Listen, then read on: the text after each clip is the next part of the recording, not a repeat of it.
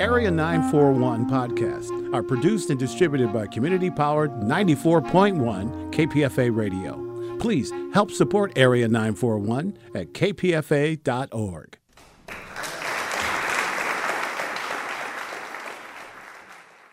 I'm Richard Walensky. This is KPFA's Bay Area Theater Podcast, featuring stage reviews along with extended versions of interviews heard on Arts Waves on Cover to Cover. My guest is Mfoniso Udofia, whose play Her Portmanteau plays at the Strand through March 31st. Another play in Old Age begins at the Magic. Previews start on March 27th. Mfoniso Udofia comes out of ACT originally, second-generation Nigerian. Parents came over, born in Houston, grew up there. Originally, you were going to be a lawyer, and then you changed professions. I did. It was only about 5 years in Houston, Texas. And then after that, moved up north to Massachusetts. My mom and dad, I think, saw the way that I talked and so my zeal for argument and decided, this one is a lawyer. And so that's exactly what I thought I was going to be when I was enrolled at Wellesley. And somewhere, I forget now, it's hazy, between sophomore and junior year, I started doing a lot in the arts and discovered a love for it and pivoted hard and decided I'm going to acting school. So I went to the American Conservatory Theater. I thought I was going to be some form of lawyer. So when you made the decision, you'd done some work and you just sent an application off to ACT? What I did was I didn't go right to grad school. I applied for their summer training congress. And so I did a summer program first and fell in love with it, fell in love with ACT, and then went back to Wellesley, completed my last year. I started taking lessons with Gail Fuller at Wellesley College, and I was training as a soprano, and I absolutely loved it. So I did that for some years at Wellesley, kept up my lessons after Wellesley. I don't know that I have not sang any recitals in a long time. I don't sing with the same veracity anymore, but I do have a training. Do you do any acting anymore? I did. So this past February, I was in a show by a friend, Ngozi Anyanwu. She's a friend, a colleague, and I think a formidable playwright. I starred in her show, The Homecoming Queen, at the Atlantic off Broadway. So I still do, but it's got to be for the right person, the right project that I'll say yes now. Well, you were in one movie I saw. Oh, no. You went far back. Yes, I was in a movie by yet another friend and I think brilliant mind named Richard Leeds. It's called Fred Won't Move Out, and it starred like Elliot Gould and Fred Melamed. And yes, I was in a movie. Yes. So what happened? You weren't getting roles? No, I wasn't. To be honest, I was not getting roles, and I had very sporadic booking, and it was disheartening. And I was trying to do this in the middle of a really deep recession, 2009. And so I needed to pivot fast. I needed to eat. So, yes. So you're in New York. Mm-hmm. You're not getting the roles. What prompted you to start The Grove? I was teaching at the time. So I was doing a lot of substitute teaching. And I think I started writing in order to process and understand the world I was living within. I had some, it was 26, 27 years old.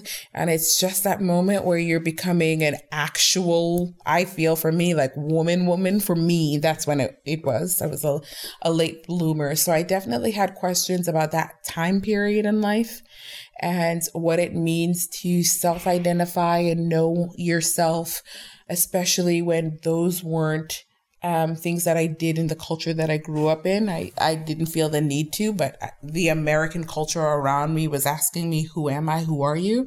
And hence comes The Grove. It was more of a processing play for me when I wrote it. When you talk about that, you said in an interview at one point that one of the issues involving Nigerian, second-generation Nigerian American, is that Nigeria deals more with a collectivist attitude toward a whole family, whereas we deal with individualism. Right. You kind of were caught between both of them at the time. Yes. I'm like, what happens if you come from a group of people that are like, we love the color yellow and we don't like the color pink? And the entire collective goes, yes, that is the way to be. And then you are here in an individual society and in an individualistic society. And it's like, well, whatever color you decide is your color. And so go forth and conquer, my dear. If you like yellow, we don't care. That's a really potentially stressful place to be. And so it kind of screws up what right and wrong is for you. It makes you sometimes feel guilty when you go, but I have these desires, instead of going, we have these desires. So yeah, I needed to figure out how to process all of that. So you were just basically writing, and the character Adiaga was kind of you in the early drafts. In the early drafts, yes. I was really trying to figure out, but it was a broad question that I was trying to figure out, you know? It was like, is it okay to be an individual? Is it okay to say, I love you, family, and I have to do and be this person right now? It was more global, but yes, the questions Adiaga and I had were similar in that I want to individuate, and I'm not sure if that's right, and I have a lot of guilt about it. Was Abasiama the mother in that one too? Yeah, Abasiama is the mom. So, you know, in looking at that play, I definitely became fascinated by the people around Adiaga, and it becomes more imaginative as I'm trying to understand what makes this girl Adiaga and who is she? And then you get her mom, Abasiama, her father, Disciple, sister Toyima, brother Ekong. The world starts getting bigger and bigger and bigger. And you finished the play and you were kind of continuing on your way. What prompted you, or how did that play move in the direction of actually becoming produced? So this play has never been produced. Oh, really? The Grove has not been produced yet. I am waiting for the day. And I hope that it comes soon because I do love that play. What happened, though, with The Grove was I did start building community. So the play itself was read a number of times, and people started coming and going, let me know when you have other work. When will there be a production? And so I'm then writing Sojourners after the Grove.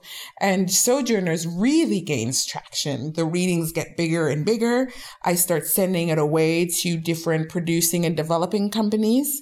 And Sojourners gets produced. And Sojourners, this is my guess, is what happened is you're going, okay, Adiaga, where did she come from? Mm-hmm. And then that produces the initial story of her mother and father. That is correct. And so from writing The Grove, I write the prequel. And I start now looking at when and how Nigerians came into this country after decolonization. And so it got really big, going, what is the actual immigrant experience? What did my mom, my aunt, my cousins, what did they go through in order to make me? And let's look at an entire people and movement and swing. And so you get Sojourners, where you have Abasiama first coming to this country and trying to make a life in a place that she doesn't know, doesn't understand, and it feels quite different than her homeland. In that play, you watch the beginnings of an African legacy lineage story happening on American soil.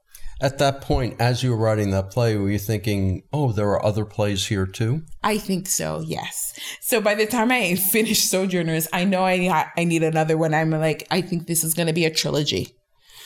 You know, and so there comes Run Boy Run, and each play takes a different structural form. So I finished Run Boy Run. It's like a play that's built on a kind of spiral structure, and we are definitely in Disciple's gaze, and you're taking a look at a man in which past and present kind of conflate. You don't know where in the time-space continuum he is. And I finished that play, and I'm like, I'm still not done. And you grow out to 5 and then to 9. When you're working on Sojourners, and of course, Grove was a little different in that you were just more or less feeling your way. At that point, you begin looking at the nature of dialogue. Mm-hmm. Was that easy or hard for you, particularly since you needed to combine a particular Nigerian language with English? Yeah, so I started looking, number one, I love, at least the Nigerians around me, the way we speak. There's an articulation, there is an intelligence. The way we fight with words, it is florid, it is beautiful, so it was fun to write what it is that I feel like I hear all the time, like the repartee with words. And then there are multiple languages spoken in Nigeria and a fluidity within transitioning between languages. And so I wanted to be authentic to that. And so when you see a play like Her Portmanteau specifically, you'll see characters that are flipping in and out of Ibibio, which is my people's mother tongue, into English. And then depending on who you are, then you'll have, the Creolized version, Pidgin English happening. And then sometimes it's other dialects that people know that you're talking. So I wanted to be authentic, which meant not always writing in English, writing in mother tongue. And then even some of the English that you are writing, because we were colonized by the Brits, can be very florid, very magnanimous in scope. The other part of it, of course, is that the political end of it, we're dealing with immigration. Mm-hmm. We're dealing with American exceptionalism in particular. We're dealing with how people live in this country versus the myths of this country. Right. Since you're writing the personal rather than the general political, did you have any issue with balancing out the subtext of politics with making overt statements? Was that an issue at all in any of these plays? So I wanted to make sure in the writing of my plays that I told what I thought to be the truth. And most of the Nigerians that I know are extraordinarily proud of Nigeria. They hold Nigeria at the center of themselves. And so this narrative here that immigrants are coming in order to gain something from the country, from America, that America is the place to be. And I do want my plays to debunk that theory a little bit. There are immigrants that come into this country who are in love with their homelands and are seeking something and intend to go back. And so I am writing the story of a people that had no intention of staying in America. It was other circumstances that kept them here, and hopefully making us grapple with our own embedded American exceptionalism, our thoughts on that. In Her Portmanteau, there's a point where the half-sister of Adiaga, coming over from Nigeria, looks around her apartment and goes, we have apartments that are much nicer than this in Nigeria, and this is nothing special. Right. And it's kind of a shock. It's like, we're not exceptional in that way. Sometimes the American theater, for me, doesn't actually put international bodies on stage that are actually talking about their love of home and the realities of home. I mean, with the president that we have that is talking about, these blank hole countries, we need to do a lot of work. And I think theater can do that, to start understanding what other people's homelands look like. And yes, some of the rents in Lagos are comparable to some of the rents in New York.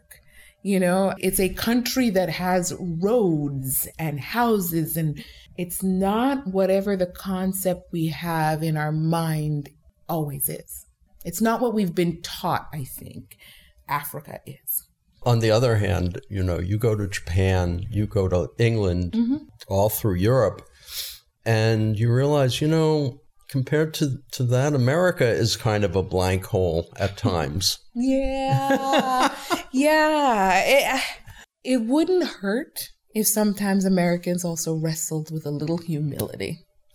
Let's get back to the creation of these plays. Okay, so Run Boy Run, what was the basic storyline, and where does that fit into the 9-play eventual cycle? So I think it's around play number 3. It's definitely also the 3rd play that I wrote. And I am looking at Disciple Ufot in particular, and I am looking at the Biafran War. And so the question of that play for me, the question of my life that I was asking, that then comes out in this play, when do traumas become tradition? And I am looking at specifically the Biafran War and what happens when you have a little boy that saw war very early, and how a kind of growth trajectory stopped and zoomed forward, and he's an older man and he's still living at that moment in time. He's repeating that crisis every day. And how do you heal that? When do you find out the trauma of that you thought was a tradition? You're like, oh, this is just how our men are, as opposed to this is what happened to our men. And how do you love through that? And should you? Those are some of the major questions of that play, all told through the body of Disciple Ufot. Well, this means that you actually are moving from dealing with women to men. In this play, yes. Yeah. Was that hard for you? Or? No, I don't think so. I mean, listen, the woman's heartbeat is still within this play because it's Disciple and Abasiyama, and how Abasiyama, and if Abasiyama chooses to love him through this moment. Was it hard? It wasn't hard. It wasn't hard. I had so many questions about an older generation of man that I'd been seeing, Nigerian man. And I wanted to know from them, men that I love, what happened and why is the world being processed in the way it's being processed? But I say it's not hard because I have such love for these men. Next play was Her Portmanteau, which is playing until the end of March at ACT Strand Theater. At what point did you say, well, now I want to examine Abasiyama and Adiaga and the sister Inyabasi and how that came together? Inyabasi is kind of an inversion of Sojourners. So Sojourners, Abasiyama gives away her child, and in Her Portmanteau, her child returns. And for the question of Sojourners, it's like, does the African dream, Nigerian dream, work within an American environment, right? And now you get to Her Portmanteau. The question is, should it work? And how do I heal from decisions I had made in the past? And so I am really looking at the reckoning of a decision over a course of time and refocusing us in America again and trying to go, should we make the same choice again? Is America still the same place, or must you leave?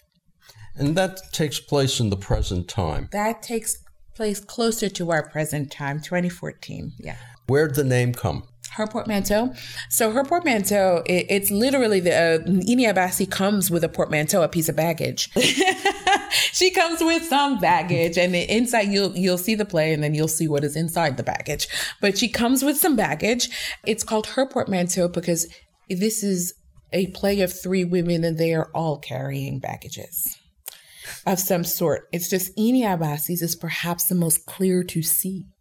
Because it's physical. It's physical. And also what has happened to her in terms of abandonment, she wears that a lot closer. But you'll soon notice that Adiaga has her portmanteau, and so does Abasiyama. Mfumiso Udofia, in old age, takes us into the future. It does. Abasiyama's now an old woman. Yes. And she meets up with a handyman. Is that it? His name is Azel Abernathy, and her children sent Azel Abernathy to her as a gift to get her house in order. And this is my closest thing to a passion play. Like I think I alluded to, all of these plays are different structurally. And so this is a 7-day creation story in and of its sorts, where Abasiyama has to figure out what the purpose of her life has been. And I think it's a question that it's not like a easy question, and it doesn't have an easy answer, But there's something about Abasiama that hasn't spent some time alone and clean and also in a love space. That is not what her life has given her. And in old age, she has 7 days to get herself to a point where she can love both herself and someone else. And then the next transition of life can occur. So it's multiple scenes. It's multiple scenes over the course of 7 days. It sounds as if by the time you reach in old age, you'd kind of charted out the 9 plays. Yeah, I know what they are. I know what these plays are. I do. So it's just a question of which one you're going to write first. I've already written Adia and Clora Snatch Joy, which is the end of the cycle. That'll be the 9th play. So I wrote the end to know where I need to go in the middle. And the other 3 plays will be Kufre's play, and Kufre is a little boy that Inyabasi's son in her portmanteau, and that's commissioned by ACT. So I will be finishing writing that. It'll be a children's play. And is that one, is he going to come to America? He's going to come to America. He's going to end up in New York and like the little Senegal portion of America. As an adult? We're still going to keep him in the land of boys. So in his teenage years. So each of these plays examines the immigrant experience, the Nigerian immigrant experience, from a slightly different angle. Exactly. And so now you're going to get the teenage boy's viewpoint. How close is Adiaga to you at this point? Right. It's interesting. I'm making a movement that you all will not be able to see on radio. It ebbs and flows. There are moments where we're very close. There are moments where we're not. And right now, I would say where I am, it is close to where Adiaga is in Adiaga and Clora Snatch Joy. And that where I am is very joyful. I am interested in joy. And so we are close. There are moments that we are not close. I am not close to whatever the grove is. I'm not close to her portmanteau, but I am close to the joy of Adia and Clora Snatch Joy. For you, mixing autobiography and fiction, does it get scary at times because you have to reveal yourself and you're not sure whether you're revealing yourself or a fiction? It does, but I think we all flirt with that in our own ways. So, like, who is the self that goes and deals with the boss? Is that myself, or is that some refraction of myself? Is this the self that I am choosing to be right now? Is this what I want you to see, or what I think you should see? It's the same thing I think all of us do. And yes, sometimes it's difficult, and sometimes I surprise myself while I'm writing, even myself, and go, is this me, or is this whoever? Right. And that's why I'm like, it's important to realize that it's all a kind of fiction. It's a moment in time. And who knows where I decide to explode and or collapse. So, a couple final questions. First off, do you see yourself ever playing any of these characters on stage? I do now. When I first wrote, I thought, I'm writing these parts for me to play. And then I was like, oh, I don't want anything to do with them. And now, as I have been writing long enough and the plays are expanding and, I'm starting to really surprise myself by what I'm writing. There's some characters that I'm like, I just want to see what it's like to play her. That's great. So yes, I think I'm ready to entertain it now in a way that I wasn't able to entertain it in 2009. Do you see yourself writing fiction then? Moving away from plays, writing a book? Oh, I think that's a whole other kind of meal. I'm not sure. I haven't really thought about that. I have begun the process of writing for TV, and that has felt very natural. So I wrote on the 3rd season of 13 Reasons Why, and I'm on another project right now. And that has been really interesting in a different genre and a different way of using my brain that I think is going to help and push my playwriting even further in certain ways. And then other things I might decide to leave behind. But I am interested in that. And it might take me a second longer to get to narrative, but I wouldn't rule it out. And finally, is there interest from Hollywood on the 9 cycle plays? Oh, I don't know. Or you can't say. I don't know. I am in the middle of taking a look at what it would look like. So I'm rotating that in and around myself. Who knows what I'll spit out? A quick rundown. Okay, The Grove is first. Yeah. No, Sojourners. Sojourners, but Grove was written first. Yes. Sojourners, Run Boy Run, Her Portmanteau, In Old Age, the one about Kufre's play, the children's play. And then you have Toyoima's play, which will be the sister you meet in the Grove, the other sister. And then after that, you have, Ekong's play, who's the other brother. And then after that, you have Arriaga's pure play to Arriaga and Cloris Natural. And that one is already written. And that one's already written. Any interest in performing it, or you're going to wait? Who knows?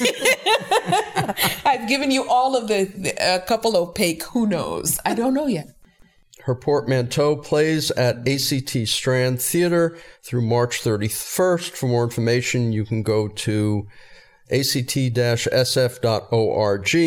In Old Age, it's a world premiere, and that will be playing at the Magic. The previews start on March 27th, and for more information, you can go to magictheater.org.